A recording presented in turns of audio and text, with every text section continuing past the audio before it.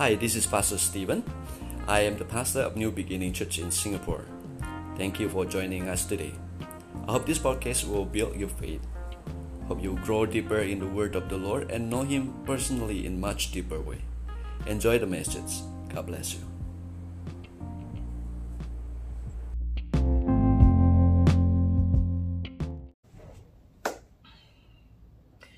Hi, New Beginnings Church. It's me again. I'm speaking to you again on the marketplace ministry, something that's really deep in my heart. I really feel strongly about it, so I just want to continue from where I left off last week. Last week I discussed Jesus the carpenter, and I started off that sermon by talking about the conversation that somebody engaged me in after the service about my point that Joseph, in the Old Testament, Joseph, the one who had, the son of Jacob, who had been sold into slavery and then from slavery rose up. Joseph's life was a real amazing journey, right? Full of irony, right? From slavery, he rose up to become a prisoner. I mean, how many people could actually say that going from a slave to a prisoner is actually a promotion? It was, because in the prison, he became an administrator, which prepared him for his next journey to now administrate the whole nation. You see, God has a path for us, right? And I said that Joseph, by serving in before Joseph could serve in Pharaoh's palace, he had to serve in two other places first. And if he had failed to serve in those two other places, he would not be able to make it into Pharaoh's palace. He would not be considered worthy. He would not be considered ready to serve in Pharaoh's palace. Where were those two other places? He had to start in Potiphar's house, because in his own father's house, he wasn't cutting it. He was just sitting around with his set of colorful robes and telling on his brothers, gossiping about them, bringing a negative tale about them, whispering into his father's ears about them. No. So God gave him another chance in Potiphar's house. And he was doing well over there. So God promoted him. Ironically, we wouldn't consider it a promotion, but in the God's scheme of things, it was promoted him to prison. And was in prison with all the meetings that he had with the baker and the butler, that he finally managed to get into access to Pharaoh's palace. And he was able to tell Pharaoh how to do a taxation system, was able to tell Pharaoh how to manage the finances, how to survive the drought. Basically, he was the minister of finance, he was the prime minister, helping Egypt to get through prosperity, helping Egypt to get through recession. Now, the person who engaged me on this, she was a first-class honest student working for a consulting firm with a good job. She was unhappy with the time demand. I can understand that, right? But I think the sad thing about high achievers like that is they've got a wrong mental model. They feel that God, if they're not serving God in the church, if they're not serving God in a ministry formally, with a formal position, then they're not serving God. This is a real letdown for us to think that God's universe is so small, that God's universe is only the church. There's something bigger than the church, and it's called the kingdom. And that's actually another subject for another day. So this person, she told me that she wanted to resign so she could spend more time serving in the church. And I said, well, sure, there are moments and there are specific purposes of God for some of us to do that. But if you are just doing that because you can't handle your marketplace assignment, then if you're going to run away from the marketplace and come into the church, what makes you think you're good enough to serve in the church? I think we shouldn't be coming to this point where we say that I can't serve God in the marketplace, so I want to serve God in the church. That's actually like a downgrade, right? It should be that you excel serving God in the marketplace, then you are good enough to be in the church. Because then you'll be able to take the church to the place that God wants it to be, which is to be a lighthouse, to be a light, to be the salt of the earth. And last week I shared about how the marketplace is a place of preparation. The marketplace is a place that gives pleasure to God. Marketplace is a place that helps us to be pure. When Jesus came back to his hometown, they were amazed at his wisdom. And they were offended that here was a carpenter and he was so good. You know, when people feel offended about you and you know that they don't understand your process, it brings out purity in you, not anger. So this week I want to entitle my message, Come and Go. The subtitle, Marketplace Mental Model. If you're looking at my slide, come, treat the church as though it's a sanctuary, it's a resort, it's a place for retreat. But please don't stay forever in that retreat. Don't stay in that wellness resort, okay? Because when we are shortchanging the purposes of God, we're not understanding God's heart at all. As quickly as we come into that resort to enjoy the waters, the sun, the refreshing, the rejuvenation, and the restoration, we must then quickly get ourselves filled up as though we are like a car that has come to the petrol station, the petrol kiosk, the gas pump, to be filled up. Because no vehicle is meant to stay and linger in that petrol pump or that gas pump. We're just meant to fill up and move on because we got a place to go. We got somewhere we need to be. So the place of the church is to just build up people and then release them into the marketplace. Every one of us needs to be in the marketplace. Every one of us needs to have skills, needs to have ability that will help us to engage into the marketplace. Please don't shortchange yourself by running away from the marketplace because you think that is a second-class place to be in. Let me share with you the heartbeat of God. Here's a familiar scripture which I don't think I need to give you the reference. If you don't know the reference, I suggest that you go to Sunday school for a while. Because any Sunday school kid, you ask Zephan, or if you ask Giselle, his sister, and all the other kids that go to Sunday school, I miss you guys, they will tell you the reference, okay? I'm not going to tell you.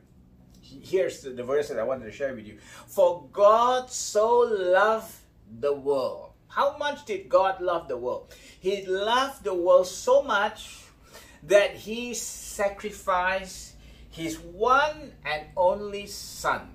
His only Son, so that whoever believes in Jesus shall not perish but have eternal life. I'm not going to preach on the second part of that sermon. Not that the second part of the sermon is not important. It's probably very important, more important than the first part. But I'm just focusing on the first part today. God so loved the world. And what are we doing?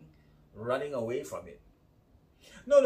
Don't misunderstand me. I'm not saying that we need to embrace the system and the values of the world. No. We need to be in the world, but not of the world. We need to know that He who is in us is greater than he who is in the world. But we have no business cutting ourselves off, disengaging ourselves from the world. Because the heartbeat of God is the world. God so loves the world. You and I need to be in the marketplace because that is where the world is happening.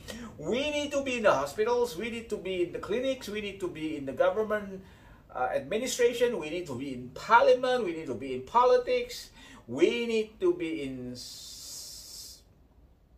business, we need to be in school, we need to be in universities, we need to be studying our undergraduate, we need, if it's possible, to do our postgraduates, we need to have continuous education, we need to speak the language of the world, we need to be in the world. We need to be that good Samaritan who should be in Samaria, but is not going to remain in Samaria. He is going to be walking that road from Jericho to Jerusalem, even though he has no business to be in the land of the Jews, since he is an outcast Samaritan. No. We are going to be there like that good Samaritan because there is a neighbor that we need to love.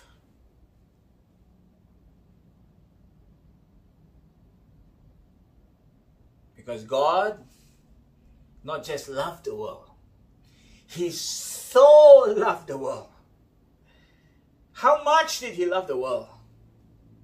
So much that He gave up the one thing that was most precious to Him. That one thing that He gave up, that one person that He gave up, Jesus, was sacrificed because God so loved the world. So God is not, in a manner of speaking, saving us from the world as much as He's saving us from darkness so that we can then become the light.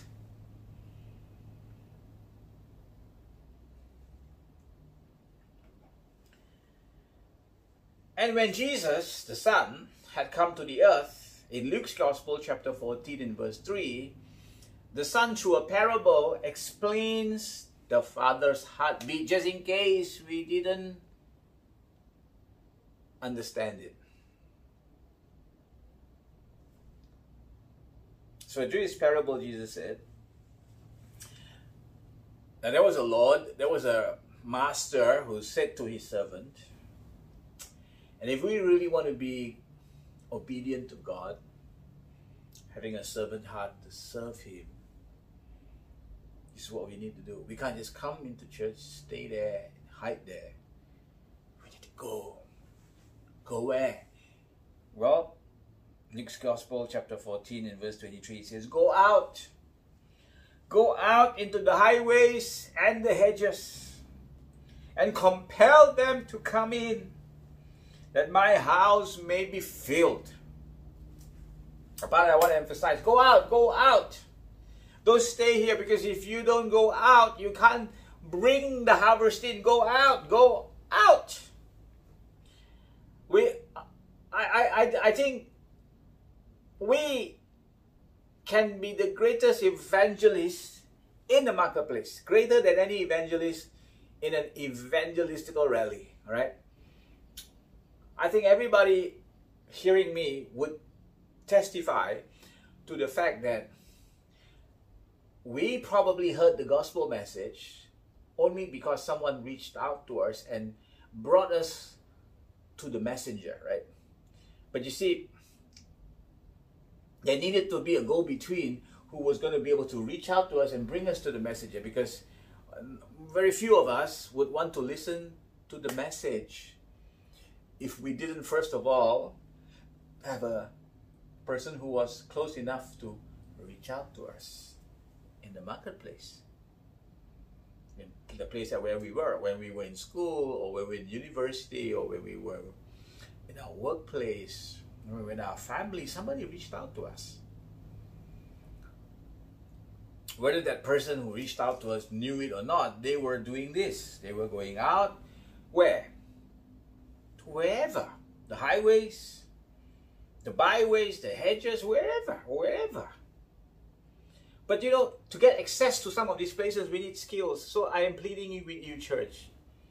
if you were today in school, or if you were today in university, or if you finish university and you're thinking about going back to university, do it, because your education and your skills will open doors and take you to the highways and the hedges and take you to places which some other people will not have access to, because some of us need to learn how to engage with people in ordinary life. We've lost touch with it because we speak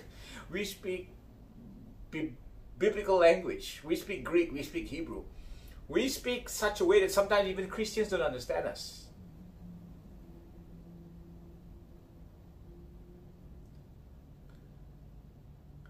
There was a church member many years ago whom I used to call sometime and ask him how he was. So when I called him in his place of work, and he would not know who was calling because he didn't have a caller ID, and it was just a landline that I was calling on. And whenever I called him, he would just pick up the phone and say, "Hello, hallelujah, praise the Lord." Behaving as though he was in church or a cell group. How many people could open a cell group meeting and make any person who is not a Christian feel at home? I think we've lost the touch. We've lost God's heartbeat. We've lost that ability to just relate to a person. We've lost that ability that Jesus had in John's Gospel chapter 4, when he just walked and waited by a well, waiting for a woman. And he could engage with that person. He being a Jew, she being a Samaritan woman, he could still engage with her. We've lost that ability to engage with people because we don't love the world the way that God loves the world. We become very judgmental. Again, I'm not saying that we need to buy into the world's system and the world's values, but we don't need to be so judgmental of the world, and we're not even judging the world.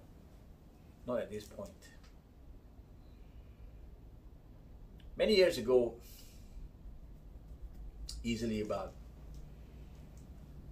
15 years ago, when I was on a holiday with my wife and my eldest son in California, we landed at the airport after we finished a retreat, and we were going to do another retreat, but there was a week when we were on holiday, and I needed to have a break because of I was tired.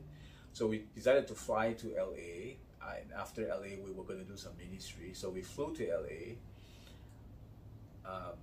having 4 or 5 days on our own.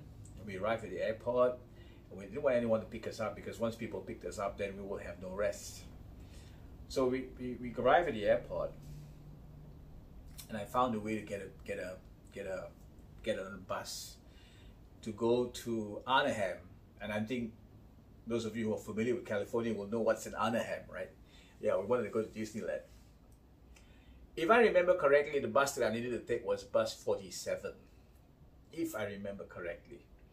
So eventually, me and my family, we got our bags onto the bus, and we got up into the bus. Now the bus driver was this tall black man, and he had a really gregarious, energetic, dynamic, very winsome, engaging, attractive personality. Just a bus driver, but he was so friendly. And it's just the way he behaved that you felt like you wanted to talk to him. That if you talk to him, he would tell you a lot of interesting things. Anyway, that was just how I felt. And apparently the journey was long. It was like 2.5 hours. It was also because of heavy traffic. So eventually it took a bit longer than what we expected.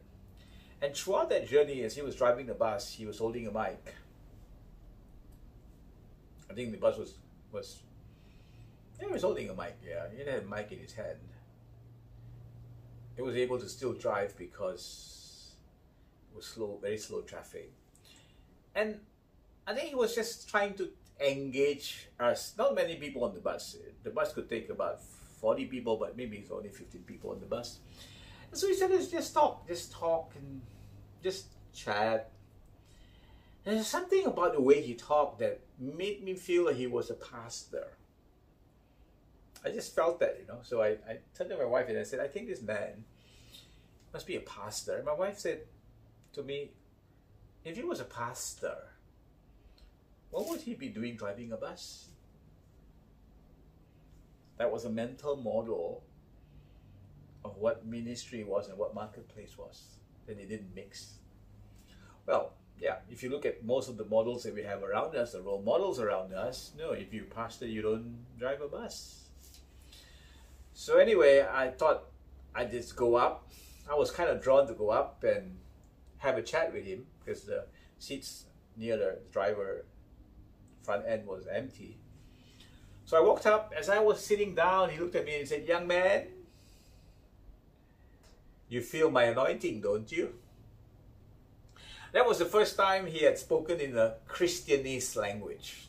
Until that point, he was speaking in a way that was just normal. And when I walked up to him, he said, young man, now if you call me young man, I will pay all the attention to what you have to say. He said, young man, you feel my anointing, don't you?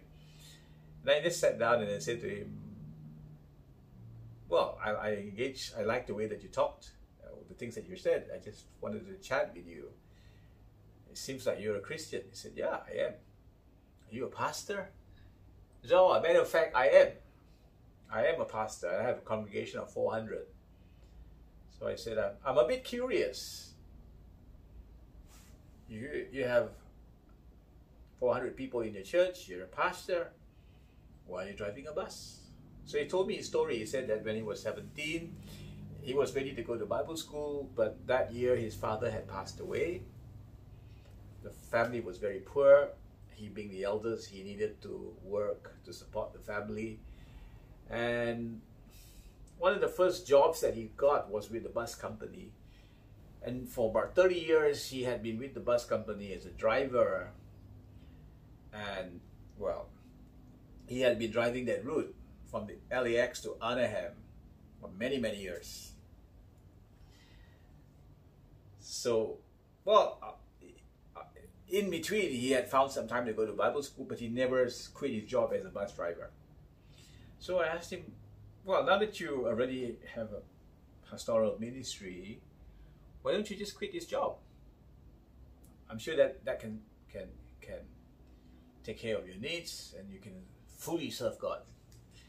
I'll never forget his answer, right? He said to me, young man, this is probably the best piece of advice. It's going to be the best sermon that you ever heard. And it's not going to be a long one. Here was his point. He said, my ministry is not my work, but my work is my ministry.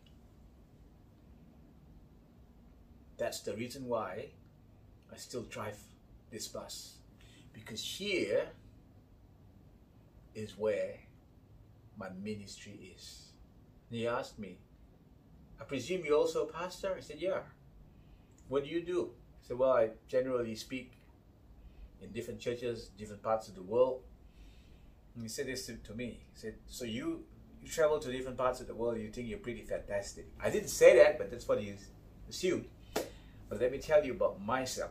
30 years I've been driving this bus, many years on this route. Do you know the number of people that come from other parts of the world, get on this bus to go to Disneyland?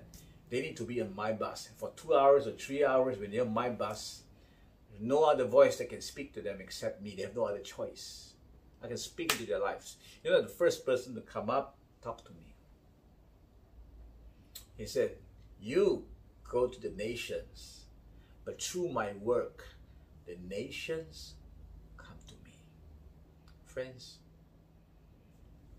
the hair on my hands was standing, because this man had tapped into the heartbeat of God. the purposes of God in the kingdom of God, which is within us, is meant to be manifest out there. And my last point, the heartbeat of God is not just an invitation, it is now a command. Matthew's Gospel 28 verse 18 to 20. Jesus said, "Hey, all power and authority is given to me in heaven and on earth. So, guys, you go and teach all nations, baptizing them in the name of the Father, in the name of the Son, and of the Holy Ghost. You teach them to observe all the things whatsoever I have commanded you.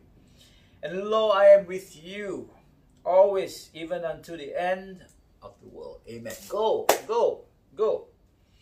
If you come to church, don't stay here and enjoy the water, the sunshine, and enjoy the air condition and become so comfortable and fall into a comfort zone. No, no, no. You just fill yourself up. Because Sunday is just one day. Monday to Saturday is when the real ministry takes place.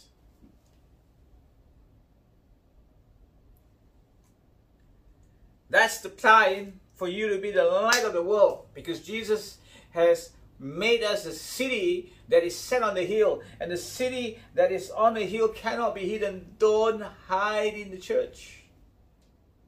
My friends, I feel so passionate about this. If a person came to me today and said to me, "Pastor, I want to quit my job, I want to go into the ministry full time," my answer to you would be, don't until you finish what God wants you to achieve in the marketplace. Don't, because you would be going into the ministry half cooked, half baked, not ready. My first sermon, I shared with you that Jesus spent 60% of his life being a carpenter. That prepared him for what was to come next. Jesus, speaking in the Sermon on the Mount, he said, "You are the light of this world. You are the salt of this earth."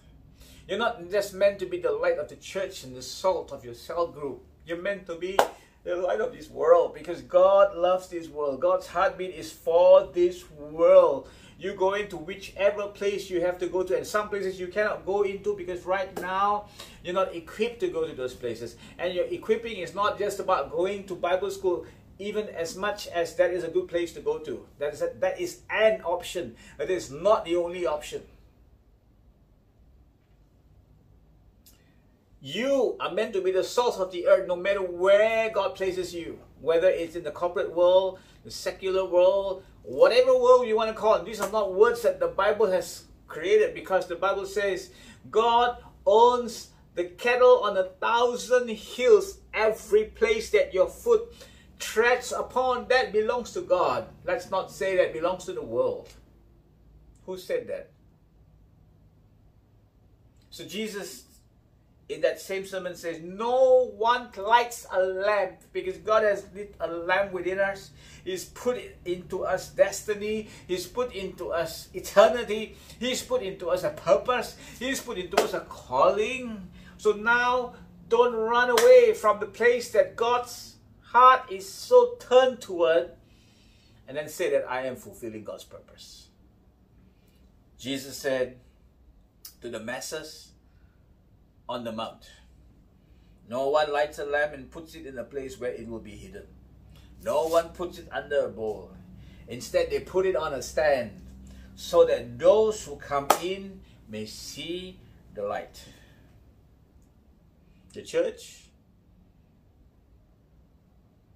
is not a sanctuary for us to retreat from the world. The church is just a place for us to be equipped to go out and do the ministry.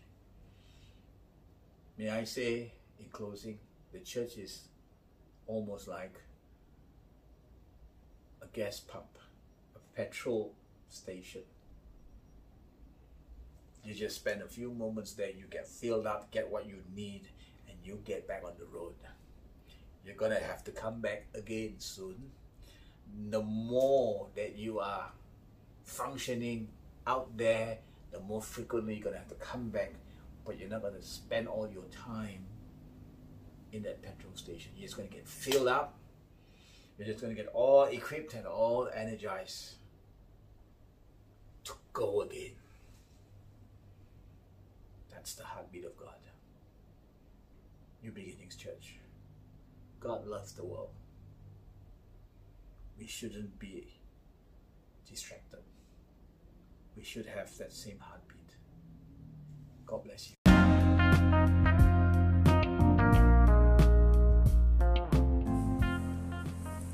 Thank you for joining us. Hope you have been blessed. This podcast is made possible by generous giving people like you. If you want to support us, please visit us at www.nbcsingapore.org. www.nbcsingapore.org. God bless you.